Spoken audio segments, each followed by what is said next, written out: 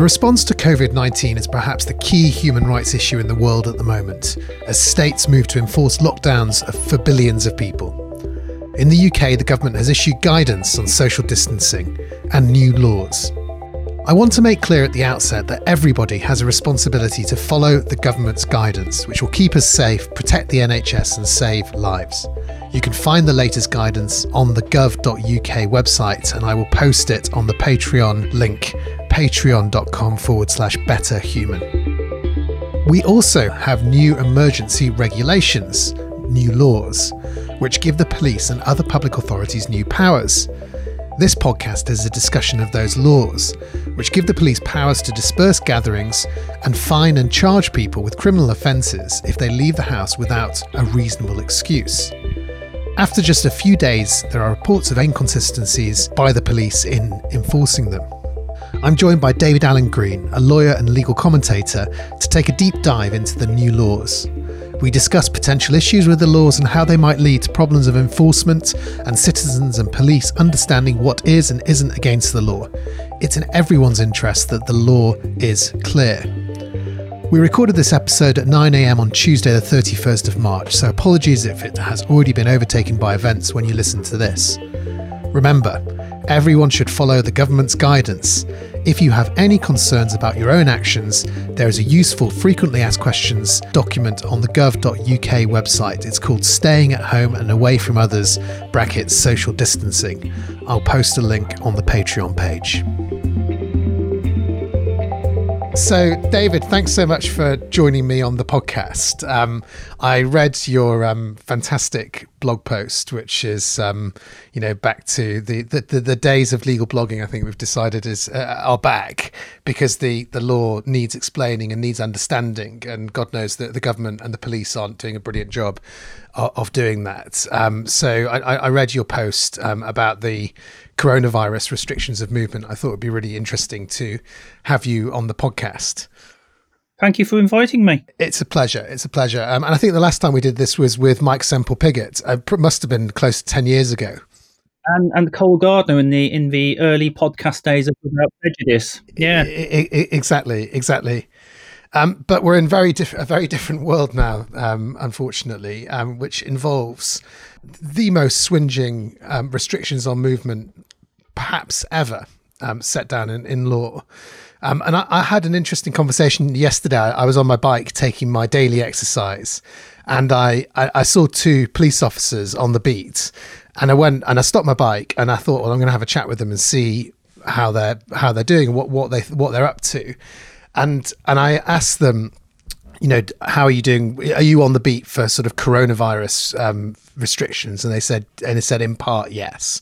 So and I sort of, they were very nice, and they were very much saying, we're going to have to engage and explain is our main thing, and then enforcement only comes very much later. And I asked them, well, do you think you have a good understanding of what the law is in terms of enforcement? They said, absolutely, we're very clear on what the law is. And then I said, well, what is it? And I sort of dug into it. And eventually it turned out that what they thought they were enforcing was what they call the 4 rules, which I assume must have been the 4 rules on the government website for staying at home, and it's set for very limited purposes, which is shopping for basic necessities, for example food and medicine, which must be as infrequent as possible, 1 form of exercise a day, for example a run, walk or cycle, alone or with members of your household, any medical need including to donate blood, avoid or escape risk of injury or harm, or to provide care or to help a vulnerable person, and the 4th is travelling for work purposes but only where you cannot work from home. But the courts may be closed, but the human rights barrister has to have the need to go round cross-examining police officers. I know. I did say I was a lawyer, but the worry I had was then the officer said, well, for example, if we saw you out on your bike later, knowing that you'd already come out on your bike once, we might have a word with you. I said, well, do you realise that you wouldn't be able to enforce anything against me because there's no law against 2 sets of exercise in a day? And he said, well, that would obviously have to be a test case. I think there is a law against that.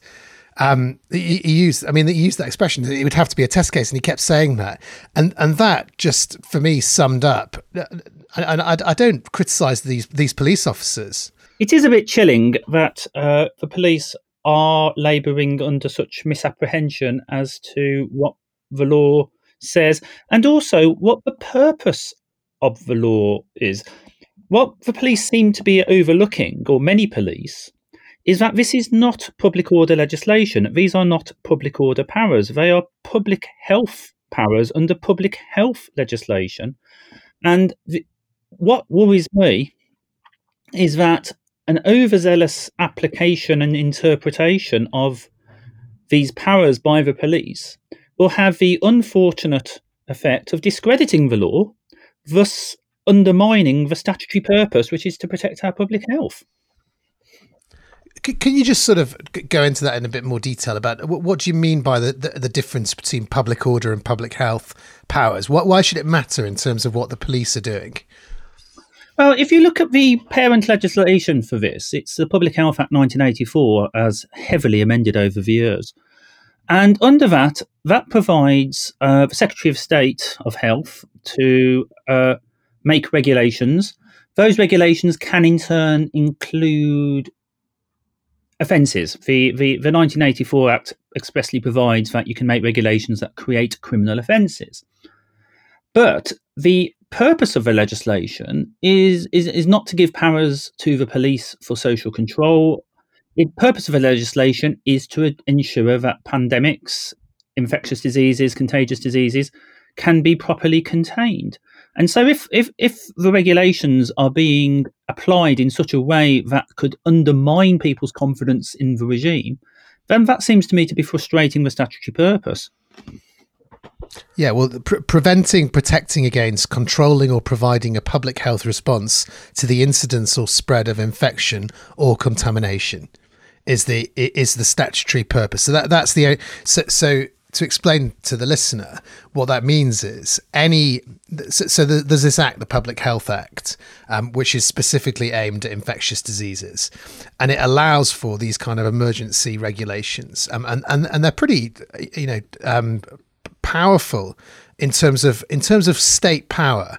Just to explain, these don't have to be approved by Parliament. In fact, they weren't approved by Parliament. These can just be made by a minister, effectively, as soon as they're made, they're laid before Parliament, but they don't have to be approved, and they last for 28 days.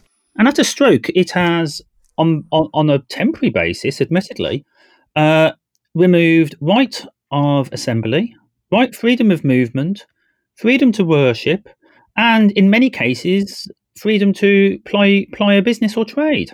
At a stroke, without any parliamentary debate, not without any MPs scrutinising. MPs in time can actually ratify these regulations, but at the moment we've had fundamental freedoms curtailed without any parliamentary debate or any parliamentary vote.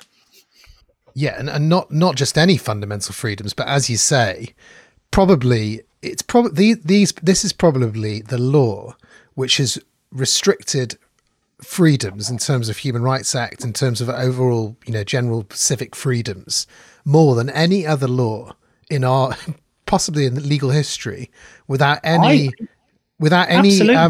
approval by Parliament, without even a debate, a single amendment, a thought from MPs.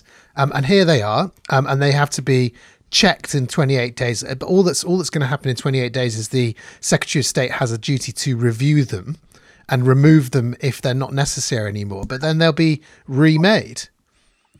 Yeah, I would say they're probably the most draconian pieces of legislation, or at least secondary legislation, since the defence regulations of the Second World War, which of course had internment without trial, and the famous case of Liveridge and Anderson, where those regulations were upheld with a famous dissent. But yeah, they're certainly the most oppressive and illiberal regulations made in peacetime. The question is whether they are justified by the underlying public health emergency, and most sensible people would say yes, that emergency regulations should be in place when there is an emergency. But there are two problems with these regulations, it seems to me. First of all is that they aren't drafted as well as they could be. There are illiberal provisions, but in turn that a lot of the exceptions are so vague as to almost be meaningless. And then regardless of what the black letter law says, how they are being interpreted and applied by the police and other officials. And so that is why, as we make this recording, there is a great deal of uncertainty and inconsistency across the country. The different constabularies are taking different approaches. And some of the applications and some of the interpretations are so daft that the law itself is being called into question, which is the one thing you do not want in a public health emergency. Well, I think it's probably fair to say there's two different kinds of uncertainty that have arisen because of these regulations. I think the first kind is that the regulations are different, quite fundamentally different. And we're talking, and I'm looking in front of me at the England regulations, and I think that there's different regulations for different parts of the UK, which in itself causes confusion. But the regulations are, first of all, much more detailed, and second of all, different to Boris Johnson's stay-at-home guidance, or the government's stay-at-home guidance, which I think they released a week ago today. And that's the 4 guidelines which I read out at the beginning. And just one example is that the 1 form of exercise a day does not form part of the regulations. So should we just look at the regulations in a bit of detail? Yes. Well, the regulations are structured in an interesting way. I think it's almost as if the different regulations are different authors. And there were 4 substantive regulations in the middle which do the restrictions on the freedoms. But the one which seems to be the most problematic is Regulation 6, which is the one on freedom of movement restrictions. And if the listeners click down, they'll see at 6.1 there's a prohibition which provides that it is unlawful for you to leave the house or leave where you live. And then under 6.2 you have a general exception to that prohibition, which is you can do this with reasonable excuse. And then it lists examples in a non-exhaustive list of a number of reasonable excuses. And then Regulation 6 and the regulations as a whole then go on to provide for it being a criminal offence for you to be in breach of this prohibition. And there's also a fixed penalty notice scheme as well. And so that's how it's all set out. So how do you know it's non-exhaustive? Because the language is, during the emergency period, no person may leave the place where they are living without reasonable excuse. And then that's 6.1. And then 6.2, for the purpose of paragraph 1, a reasonable excuse includes the need, and then it lists. So what does that tell you about the way that what's meant here? Well, the word include means includes but not limited to. Otherwise, you wouldn't be using the word includes.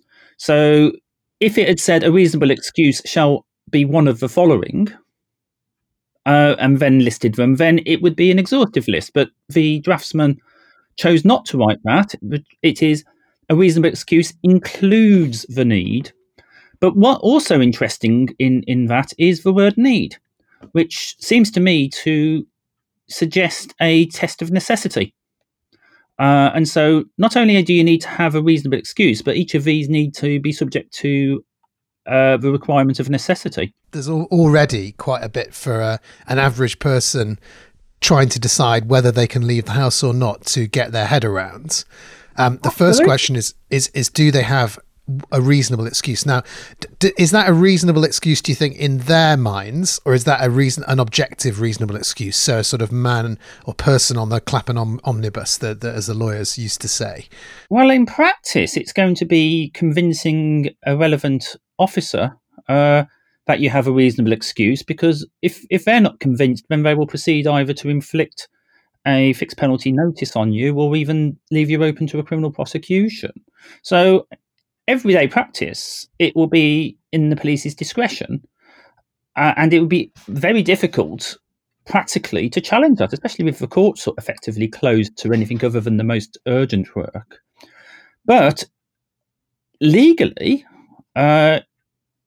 subject to what you think, Adam, it would seem to me that it would be for the court to determine whether the excuse was reasonable and or not, and that it would be an objective test. So, to adapt the usual phrase, given the circumstances, it would be the test of what the man currently not on the Clapham omnibus would say. The man who is hoping one day to get back to the Clapham omnibus, but is currently stuck at home wondering if they can go out and buy an Easter egg or not. We do have it's not that there's no guidance here, because we do have a number of examples, and the way the examples would work, it being inclusive, is that the kinds of things that aren't listed will be like the kinds of things that are listed. Does that make sense? It would strike me that it would have to be comparable to the listed exemptions. But if you just take the first two here, A and B, A, and awful, I'm putting on my Alan Hansen face. There's some awful drafting here. For the purposes of paragraph 1, a reasonable excuse includes the need ... to obtain necessities. And then you've got the additional word basic, which I find difficult to understand them to pass legally, because what is the difference between a necessity and a basic necessity? And would you actually have to show the court the added requirement that not only was it necessary, that it was basic? And what if a police officer takes the view that it's a necessity but not a basic necessity? Like an Easter egg. A part of me worries that the person who drafted this was listening to Jungle Book earlier on in the day, and the word and put the bare necessities in and then changed it to basic. But what does that actually mean? And then in turn, basic necessities has a non-exhaustive list, so it's including food and medical supplies, or for vulnerable people, and supplies for the essential upkeep. So you've got a test of it being essential as well.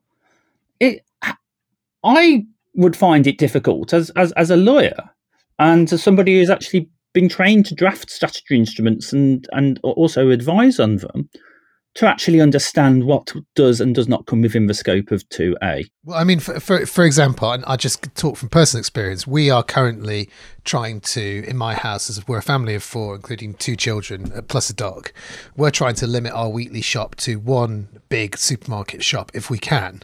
And when we go to the supermarket, if we can't get an online delivery, which we're not really able to, we'll go and we'll get basic, what I think of as basic necessities like milk, bread, I don't know, the most basic, but also we'll buy things that we eat during the week, which aren't basic necessities. You wouldn't give someone starving on a desert island the kind of food that I might buy in the supermarket along with the bread and the milk. But I wouldn't dream for a moment that my trip was outside of these regulations, because it would just be completely balmy to say, well, you can go and buy bread and milk, but you can't buy, I don't know, pasta sauce or something which you wouldn't ordinarily say is a basic necessity. I mean, it is impossible. It's pretty much impossible to imagine any shopping trip that didn't fall under these regulations, unless I don't know, if you went out shopping just to buy a new sofa. Well, if you had a realistic scenario at the moment, you went out to buy the basic necessities, but the supermarket was as bare as Mother Hubbard's cupboard. So you pick up a chocolate Easter egg instead. You have obtained something which is not a basic necessity because there aren't any basic necessities available in the shops. And if you turn to B, exercise. Well, anything involves some kind of exertion. And is it limited to physical exercise? Perhaps you want to go out for some mental exercise and some mental activities. What does B include and what doesn't it include?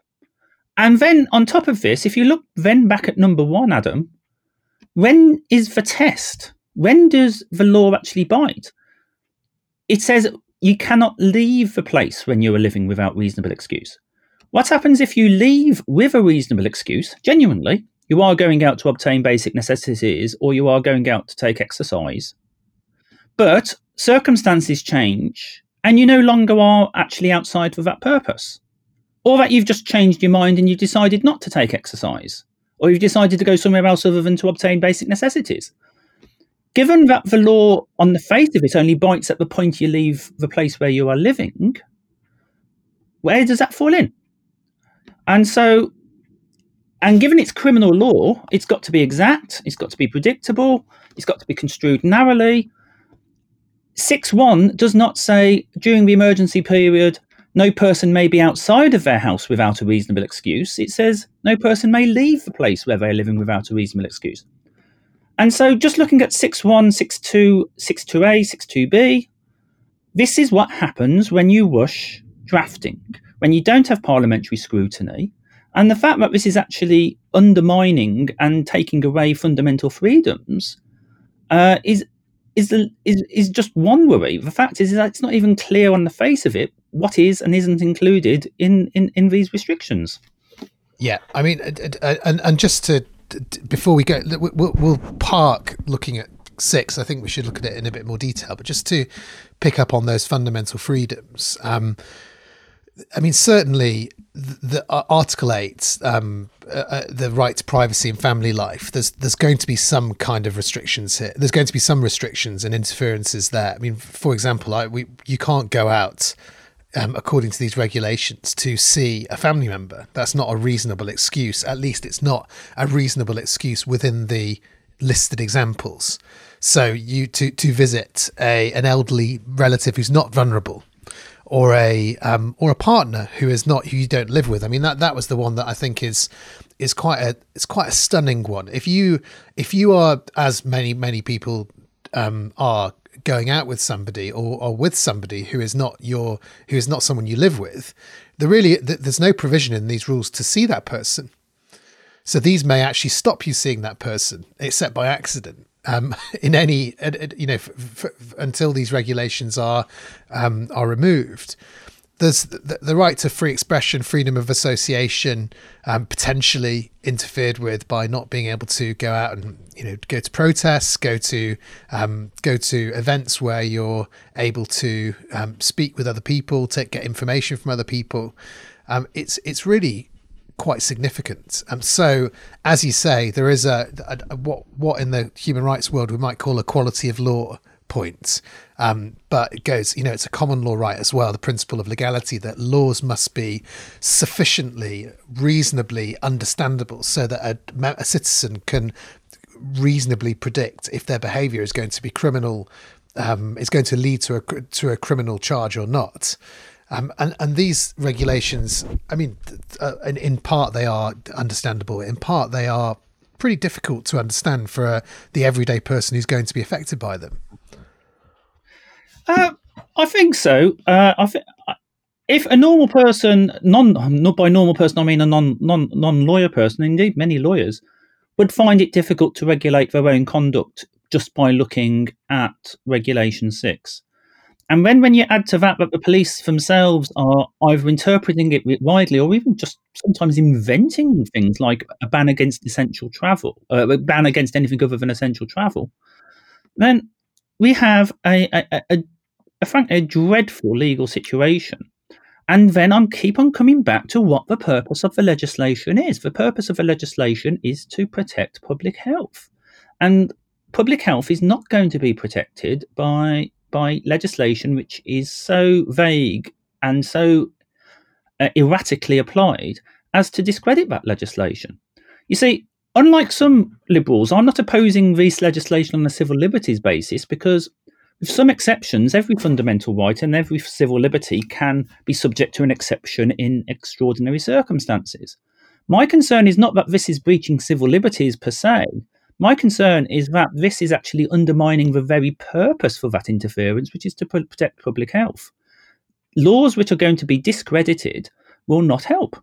And I agree with you from a civil liberties perspective. I think it's very important to remember that each, as you say, all of the qualified rights, all of the rights that have balancing exercises attached to them, like the right to privacy, the right to free speech, the right to freedom of association, they all contain a get out for public health emergencies where there's a real pressing need. But equally, they do have to be necessary and proportionate.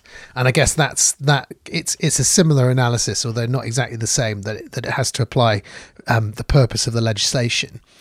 Should we go back to number 6? I think it'd be useful for people just to be able to go through these. B, to take exercise either alone or with members of their household. That's the England requirement. And that is different to the government guidance, which is one form of exercise a day. For example, a run, walk or cycle alone or with members of your household. And that does raise an issue, doesn't it, of what is the relationship between what the government specifically call the rules. That's what Boris Johnson refers to them as. These are the rules. What's the relationship between the rules that the government says, and they become rules by just government decree, or do they? And the laws which the police can enforce. And how do you think what's the appropriate interaction between those two different concepts? Well, To use the B word, it's quite reminiscent of when the government, before the referendum, said in non-statutory guidance that they would honour the result of the referendum and that they would treat it as mandatory, when in fact there was nothing in the law which actually said that the referendum result was mandatory. It's just that the government had actually said this, and everybody thought that because the government had said it in an official-looking publication, but it had legal effect. People are that deferent to government pronouncements. And so we have a sort of society that if a minister says something in a certain way, people, especially police officers and other people who follow what the government say, will tend to believe that is what the legal position is because the minister has said it in a certain manner. But as Lord Sumption said, I think yesterday, what the police are purporting are the requirements of these regulations is not matched by what the black letter law says. And the black letter law is important. And the reason why it's important, the reason why we can't just all nod along and wave our hands and get on with the spirit of the legislation, is that this creates a criminal offence, which means that people will get convicted, people will have criminal records, people will have their lives blighted on every CBRD check and every attempt to apply for a visa, just on the mere discretion of a police officer who is trying to interpret this black letter law in accordance with government guidance, which just simply doesn't match it. Lord Sumption said, the police have no power to enforce ministers' preferences, but only legal regulations, which don't go anything like as far as the government guidance. And I mean, I don't often find myself agreeing with Lord Sumption, but I think he does have agreeing with Lord Sumption on public law is as disconcerting as agreeing with Lord Hoffman on contract law. It means somebody's got something wrong somewhere. But on this, I think he's absolutely right. And he went as far as saying that when the police are enforcing ministers' wishes, that risks plunging us into a police state. Now, I don't think. When people think of a police state, they think of a kind of dictatorial state. But there is, I do think there's something in without sort of getting to George Orwell and breaching Goodwin's law and going into the Nazis. There is something in the fact that in a democratic society, in a liberal society, there should be a separation between what the police are doing and what the government are doing, by definition, and the way that is mediated is that Parliament oversees the laws which regulate the police conduct, so that there's a check and balance, a constant check and balance, and a constant sort of conversation. So the police's powers are limited only by, the police's power are limited entirely by what the law is, and the law is set by the people we elect. Now here there seems to have been a breakdown in that and you can understand why it's happened, because of this just unprecedented emergency. But the government seemed to be saying, these are the rules, and we're going to give the police powers. And that would potentially be fair enough if then the powers reflected the rules, but the powers aren't reflecting the rules. The powers are different from the rules. So then neither the police or the public know what the law is. And that really is a problem, isn't it?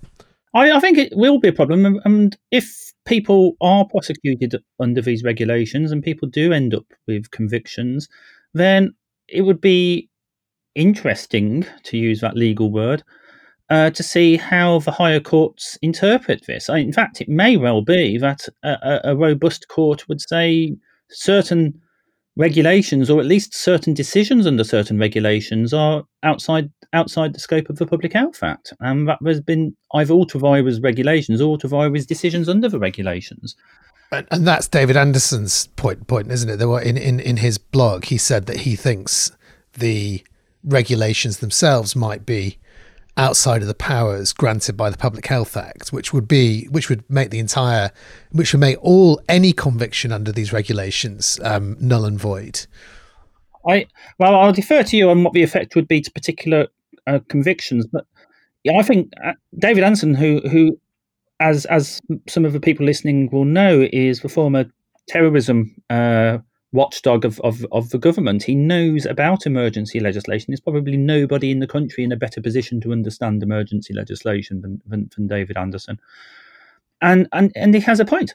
And there is a question which perhaps doesn't need to be pressed now, is why were these made in the manner they were? They came out after the bill went through Parliament, the coronavirus bill. So they could have been put on a primary basis, or they could have been done under the Civil Contingencies Act, which has a more rapid turnaround for when MPs have to approve each legislative act under the Civil Contingencies Act. But for some reason, the government chose not to put it in primary legislation and to have it debated by MPs, although they could have done. There's no reason why they couldn't have done. They've chosen to sidestep the Civil Contingencies Act with its anxious scrutiny of such provisions. And so they shoved them out under a piece of legislation which, on the face of it, gives them wider powers and gives them longer without any accountability.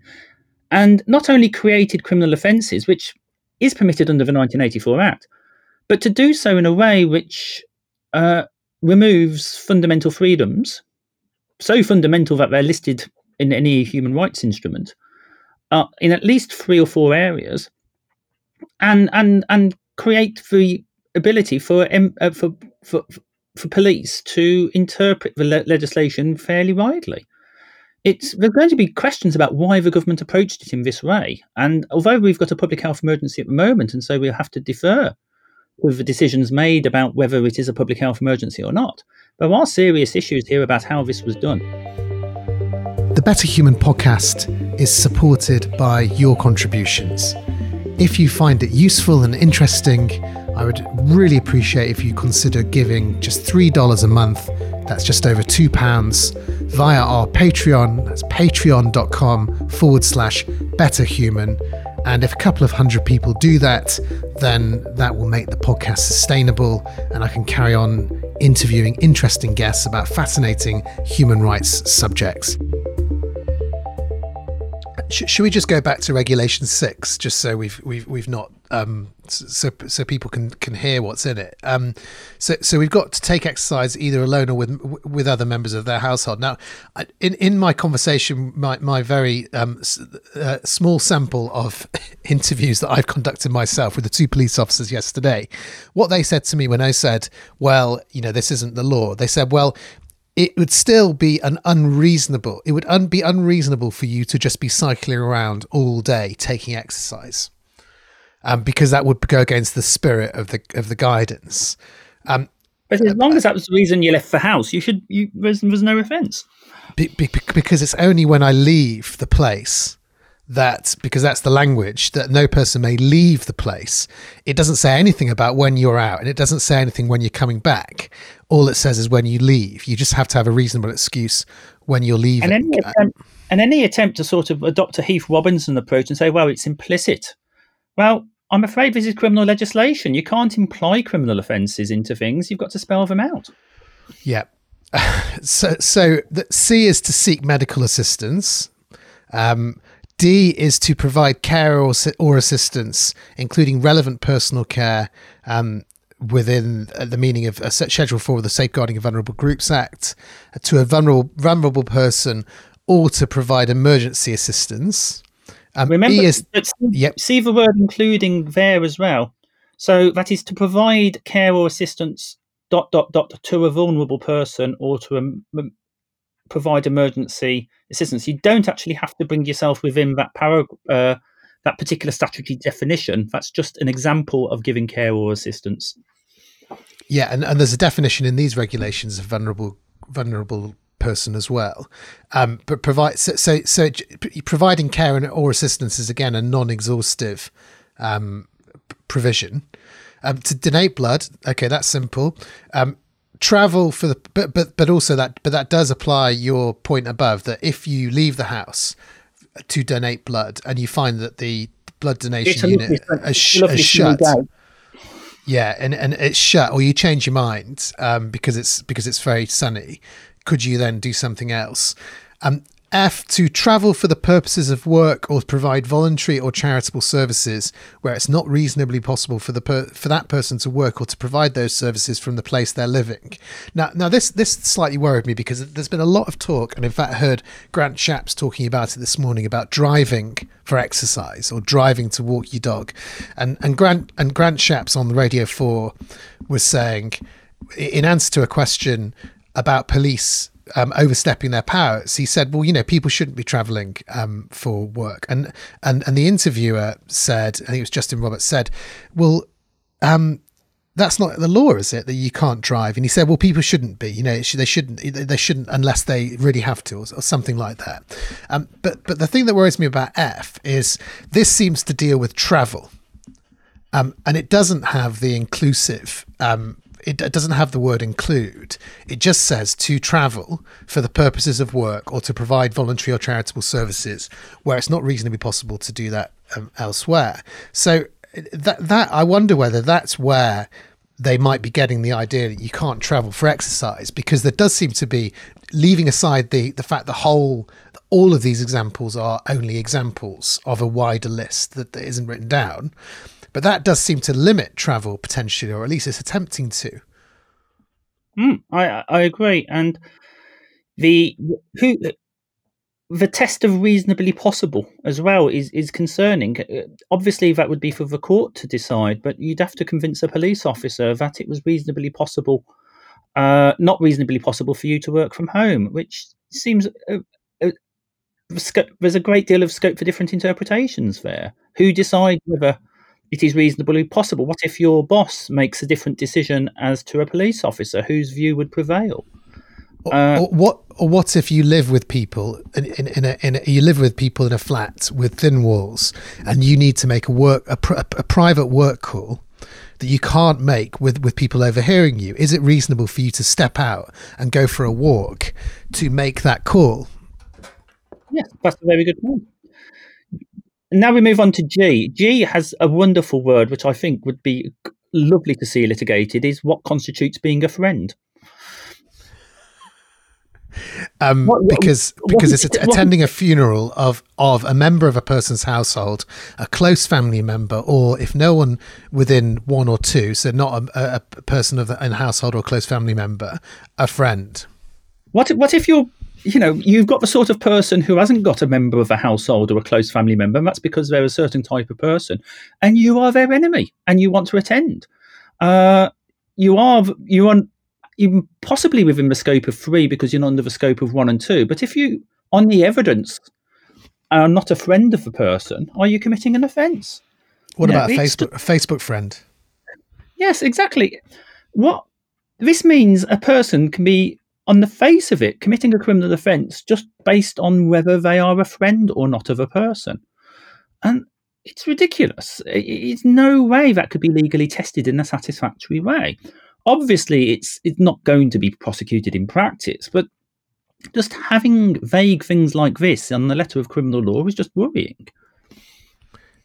And it also impacts on potentially on religious freedoms. We haven't spoken that much about religious freedoms, but if you're going to a funeral because somebody's a member of your community, notwithstanding that a lot of religious funerals aren't happening, then it does chill you into not going, doesn't it? Because you don't know, well, is that person a friend? I sat next to them in church. Does that make me a friend? Would a fiance who lived separately be caught by one or two? A member of a person's household or a close family member? No, I don't think they would. So on the face of it, G would prohibit a fiance going to the funeral of their fiance. Potentially, it would at least discourage them from doing that. And then to fulfill a legal obligation, this is H, including attending court or satisfying bail conditions or to participate in legal proceedings. What does this mean? If I contract with you, Adam, to leave my house with consideration, and then I leave the house and the police officer says, why are you leaving the house? I says, well, I've got a contractual obligation to leave the house, which I've made with Adam for consideration. That would be fulfilling a legal obligation. It's a legal obligation under the law of contract. Yep. Well, I mean, I think it seems like what it's aimed at is people who are required to attend court by I imagine that's what it's meant to mean, is that people who are required, say there's a witness summons against them to attend court, or a jury summons if jury trials were happening. But you're right, a legal obligation can be, there's a plethora, or even if I've got a contract to advise you as a barrister, and the contract says that it has to be in person, then presumably that would be a legal obligation. Or a duty of care under the law of tort. If you have to leave the house so to comply with your duty of care, would that be a legal obligation? And would it go as far as equitable obligations? It's, again, what does a legal obligation mean? On the face of it, it would cover obligations created or recognised by common law, as well as ones under criminal law or under public law. So J, in relation to children who do not live in the same household as their parents or one of their parents, to continue existing arrangements for access to and contact between parents and children for the purpose of this paragraph. Parent includes a person who is not the parent of the child, etc. So that's aimed at that. This was an objection raised, I think, after the Prime Minister spoke, and I imagine was added in, unless they were very perspicacious. I think it was probably added in after the objections were raised, that children of two parent families who, with the parents living in different places, would have to go between those places, and that's what this is aimed at. Yes, and it was good of the government to react so quickly. I know people who were very concerned by this particular issue, and this was also supplemented by some very sensible advice from the President of the Family Division quite quickly in how the courts would approach these sort of issues. And one thing we must say is that some of these senior judges in the courts have really stepped up at this moment to give very useful practical guidance to judges in a way which, say, the Ministry of Justice didn't do. And this was a unexpected concern, and it was dealt with quite well by the family courts. I mean, that's positive. I think the final few are the case of a minister or religion or worship leaders to go to their places of worship. L, to move house where reasonably necessary. But M is where we comment. To avoid injury or illness or to escape a risk of harm. So let's take two situations. First situation, somebody is in an abusive household. Somebody in that household is abusive. They need to leave. Well, M has a very low threshold. It isn't to escape harm. It is to escape a risk of harm.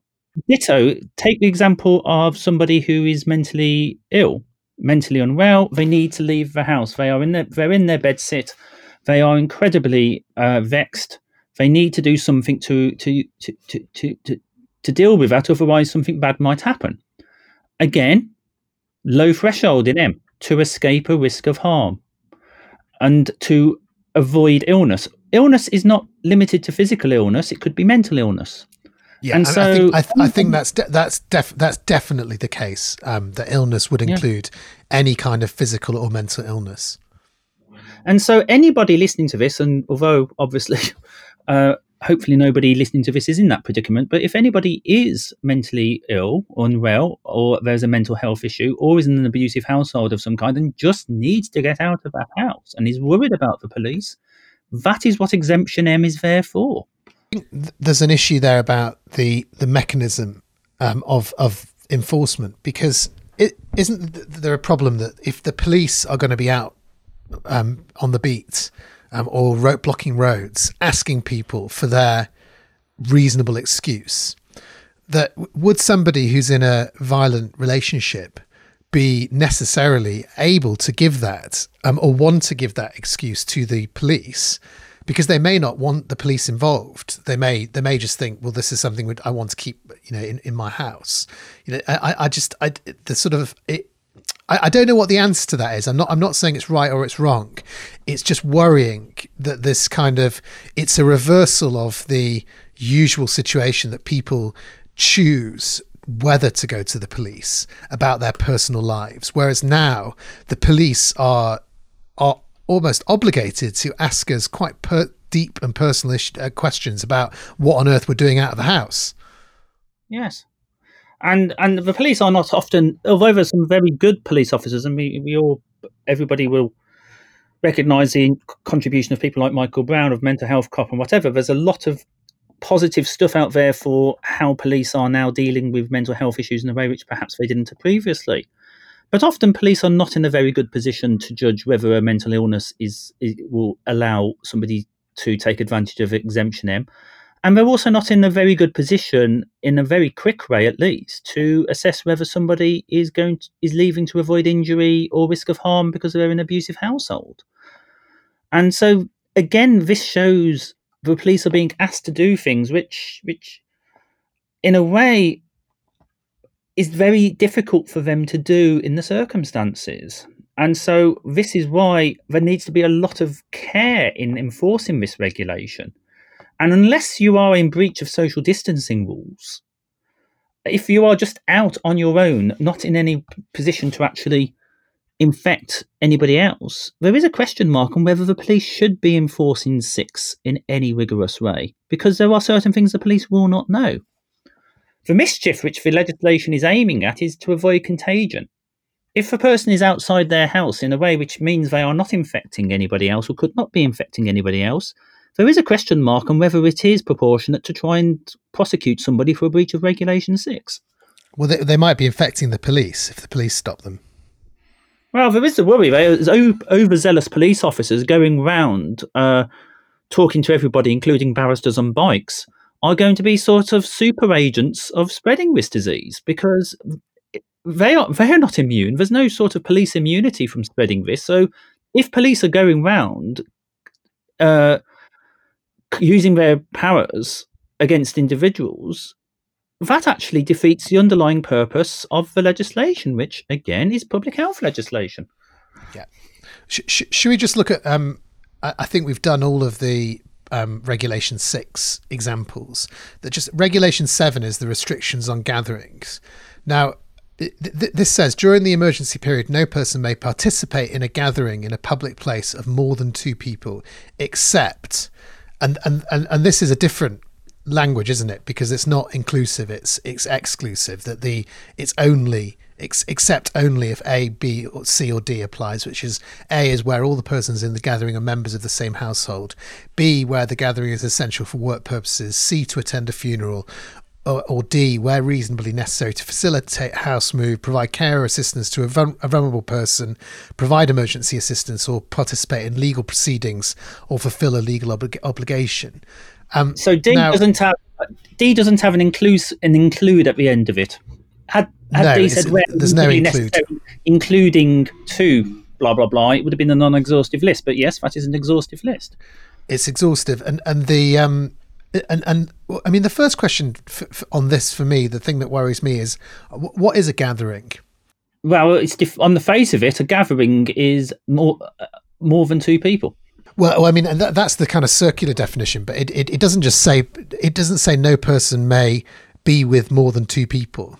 It says a gathering. So the thing that I was wondering is if lots of people go to the park separately from each other, and it turns out that they're all and just say they're all 2 meters away from each other, but they're, the park's very busy. Is that a gathering? And if so, those people, that they've not they may have left the house for a reasonable reason, a reasonable excuse, and that's they're not in Regulation 6 problems, but Regulation 7 they may have found themselves in a gathering without intending to be in a gathering. But Adam, you've got the verb participate, which of course is a very clear word. It doesn't say no person may be in a gathering in a public place. It says no person may participate. So it's a bit like the sort of obstructing with play rule in offside. It's what happens if you're inadvertently offside. It's are you caught by this or not? You go to the park, but you inadvertently end up in a with more than 2 people in your immediate vicinity, but it's by accident. Are you participating in that gathering? I mean, what about if you're all looking at the same lovely view over, on the edge of a big hill, a tall hill or something like that? So you're all doing the same thing next to each other, and maybe you're even chatting to each other. Does that sounds a lot like a gathering, doesn't it? And it sounds like one that you're participating in it because you're kind of socializing. Yeah, if it had said no person may be in with 2 other people except, which, let's scrub a lot of words out of the top of clause 7, but just said no person may be with more than 2 people except, then that would be clear. But may participate in a gathering. What could that actually mean? How can you regulate your conduct? I can understand this being useful as a basis for, say, for example, powers of the police to remove you from that gathering. There I can actually see it being fair for the police to have a legal basis for that power to say no breakup, dispersal order, go. But for this to be a criminal offence, that's more worrying. People to get a criminal conviction just because they've participated in a gathering. Well, I mean, and I think that in my conversation with the police officers yesterday, they were thinking most obviously about groups of teenagers. So who they find in the park, 5 teenagers in the park having a cigarette or something, that would obviously be something which they should have powers to disperse those kind of gatherings, because those are clearly within the they're within the terms of the Public Health Act. They are people who are potentially assisting in the spread of infectious diseases. But the issue comes when things get a bit murky, one other question arising from that is presumably it means that you're allowed to do whatever you want with 2 people, as long as you don't do it with 3 people or more. Yes, it's like the cabaret test. The song in Cabaret of 2 ladies. That would be unlawful in a public place. But if you do it with 2 people, that would be perfectly okay. Just for listeners to follow, under Regulation 9, there is a reasonable excuse hurdle for the prosecution for the gatherings.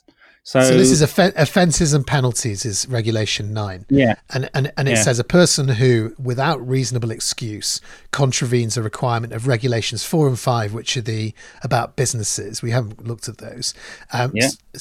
7 or 8, which is gatherings, or contravenes a requirement in Regulation 6, which is the restrictions of movement, commits an offence.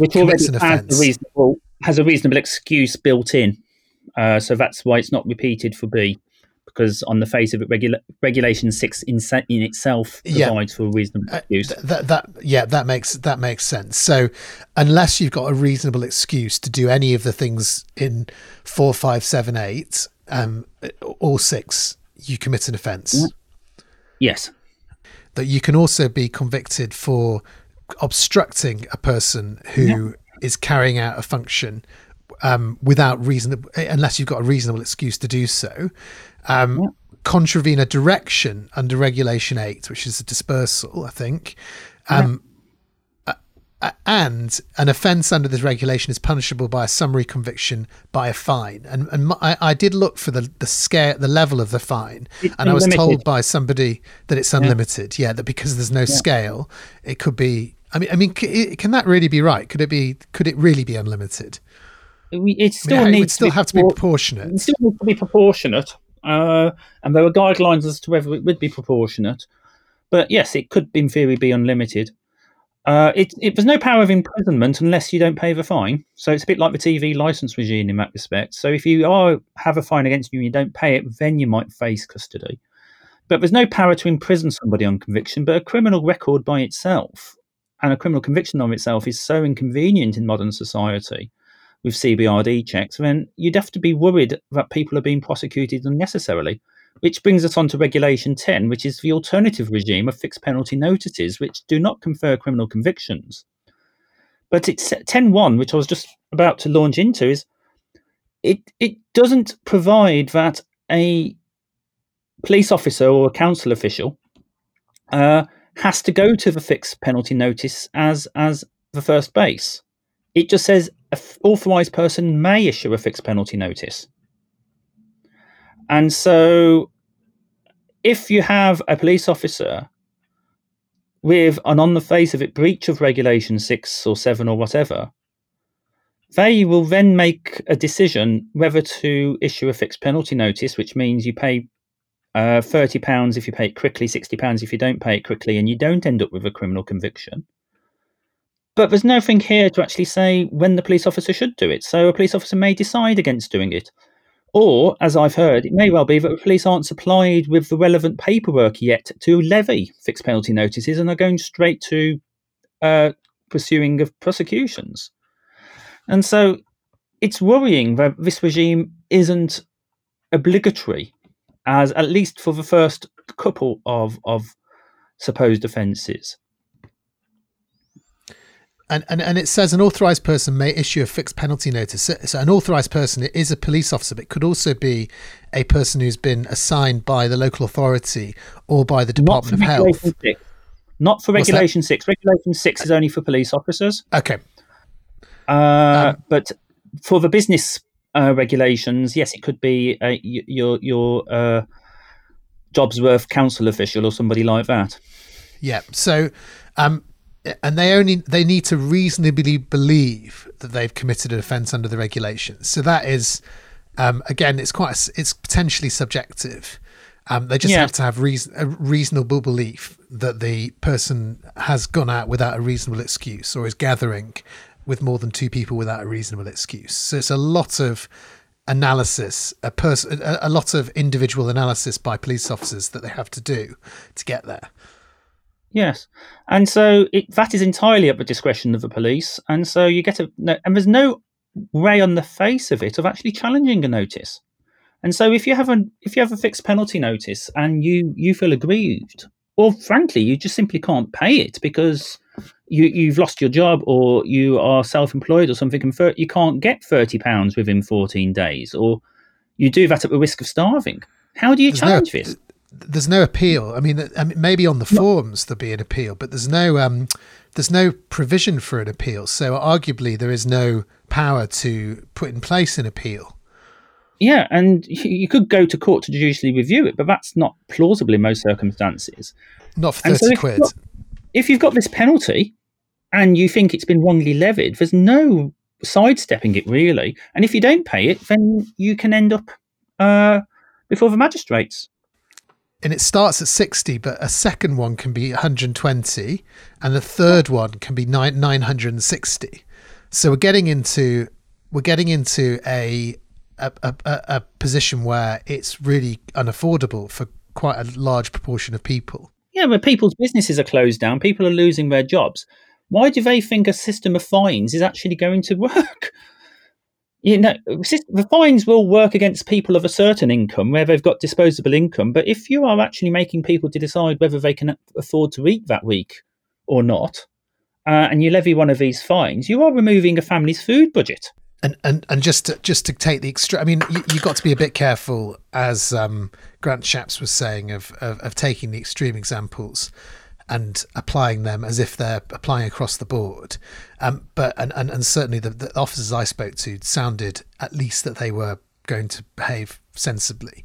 But you have had the examples of the officers in Barnet giving a fixed penalty notice or prosecuting an individual who was outside of a bakery, chalking lines on the floor to show customers how to queue 2 meters apart, which sounds utterly ridiculous. And then you have the Easter egg example, which maybe is the peak craziness of this early phase of enforcing these regulations, or at least I hope it will be.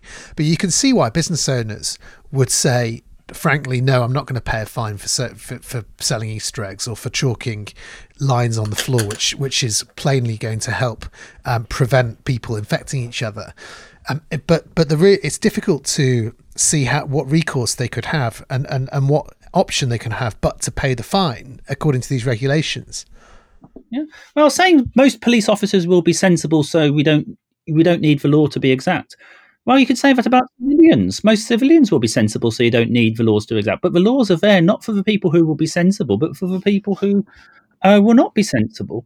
And there's a huge amount here for idiotic police officers to be idiotic about. And the costs would be quite substantial for the people they levy the fines on or criminal convictions. And nobody would say that these regulations should not exist in some form. This is an emergency, and this is what emergency law is for. But these regulations have been shoved together very quickly. They're extraordinarily illiberal, certainly the most illiberal laws passed in this country since the Second World War, possibly before. And not only are they incredibly illiberal, they are vague and uncertain and could be highly consequential for people. And so this is why it is quite right to subject these regulations to anxious scrutiny. Yeah. Do you think these regulations could be made in a way which isn't going to lead to uncertainty given the circumstances? Because my slight worry, I agree with you that these regulations are needed because there needs to be some way of enforcing around the edges of the people, hopefully the minority, the small minority of people who won't comply with these regulations. And also there is a certain positive chilling effect here, which is that people need to take these rules seriously because it's a serious situation. But my slight worry is that two lawyers going through these kind of regulations, which are so broad and apply to every one of the 65 million people living in this country, that we'd always be able to find unclear elements. And realistically, you're only going to be able to leave it to the discretion of individuals and the police to behave sensibly around the criminal regulations, rather than allowing for every single possible scenario or being as precise as you possibly can be. Do you understand the point I'm trying to make? The point you're seeking to make, but I don't think it's a valid one, because these laws need to be clear and they need to be exact. Nobody is suggesting that they should not be implemented until they are utterly precise, but they are not even near that. They are still vague, even if it was not two lawyers discussing them. Police officers with goodwill are taking different views on the same provisions. There are confusion between what the government is saying and what the regulations are saying. This is not just two lawyers in Temple playing a parlour game. On almost every point here, there are valid concerns. And if we keep going back to the underlying purpose of the public health legislation, that is not good. If these laws are not credible, then the statutory purpose is defeated. I mean, I've just actually seen that the National College of Policing has produced two little cards on Twitter of guidance. And this is I'm reading directly from it. So this is the National Police Chiefs Council and the College of Policing, and the title is Coronavirus COVID-19 New Police Regulations: What It Means for the Public. And the first bullet point is people may only leave the place where they're living for the reasons listed in the government guidance. I mean, that in itself seems to be just completely muddying the waters, because are they saying the government guidance is the law? For example, not being able to leave your house for more than one kind of exercise a day. And if so, they're wrong. I mean, shouldn't the police be saying you should follow the government guidance, but you should follow the regulations in terms of what we're going to be doing? Just to sort of step back and take an overview. This is why it is important that these things are debated at the moment, and why legal bloggers and Twitter accounts should be discussing this, because at the moment it is important that these things are scrutinised. They did not have parliamentary scrutiny. MPs did not vote on this. These could have incredible consequences, either for the individuals as in particular, or for public health in general. And so it is useful, I think, for those with an interest to contribute to the discussion. And I never expected legal blogging to have ever be that relevant again, but it's good that people like David Anderson and others are going out and actually saying, what do these laws mean, what they don't mean? And those people who in turn say you are doing something irresponsible by commenting on the law, criticising the law, I'm afraid I'm not with them. In fact, I'm against them. When at a time of national emergency, such laws should be placed under more scrutiny than at other time, not less. You can't just nod along and say, well, let's not criticise the law because there's a public health emergency. Yes, there is a public health emergency. Yes, there are public health emergency regulations, and they need to be credible and enforced. But as was Lord Atkin pointed out in Liversidge and Anderson, when all that clamour is going on, that is when the courts and lawyers should be more vigilant, not less. And I think I'm going to paraphrase you, David, by saying just because something needs to be done and this is something doesn't mean that this is the something that needs to be done. Yes, I that is the great worry with law and difficult situations. Law is not magic. You can't just point an act of parliament at something with as if it's a wand and say that something somehow disappears because you've tried to prohibit it. Hopefully the government will go back and refine these regulations. It's not enough to keep on asking the police to come out with more and more guidance, because that, as you say, is muddying the water. The legislature needs to put this law on a more certain basis, because at the moment these regulations are serving a normative purpose in telling us what we should and shouldn't do, but in respect of positive law, they are very questionable, and it possibly would undermine the statutory purpose they are there in the first place. Should we just finish with Lord Atkin, 1942, in Liversidge and Anderson? In this country, amid the clash of arms, the laws are not silent. They may be changed, but they speak the same language in war as in peace. And if you adapt and paraphrase that for viruses as opposed to war, then yes. Yeah. Thanks so much, David. Keep blogging. Keep going back to that blog, because I think that there is, as you say, a really important role to play here, as we're all trying to work together with the police and the government and Parliament to try and figure out what the right answer is, and none of us yet know. You too, Adam. You keep podcasting, and you and your human rights initiative keep on going. It's doing some excellent work, and I commend it. Thanks so much, David. Everybody listening should follow Adam Wagner's human rights work. It's incredibly helpful and useful at a time like this. Thanks very much, David, and speak soon. Bye. Thanks so much to David Alan Green. You should follow him on Twitter at law_and_policy and David Alan Green, and also follow his Law and Policy blog. The Better Human podcast is supported by Goldsmiths Law and their pioneering new LLB undergraduate course taught in London. For 2020, they're launching a criminal justice and human rights pathway. If you want to support the podcast, if you find it useful and interesting and you want it to continue, please consider just giving a few pounds a month at patreon.com/betterhuman. And you will be able to find at that address links to the various different regulations and guidance documents which we discussed in this podcast. Thank you as ever to the podcast editor, Samantha Bruff, and the podcast research producer, Natasha Holcroft-Eames. See you next time. I've been Adam Wagner. This is the Better Human Podcast. Goodbye.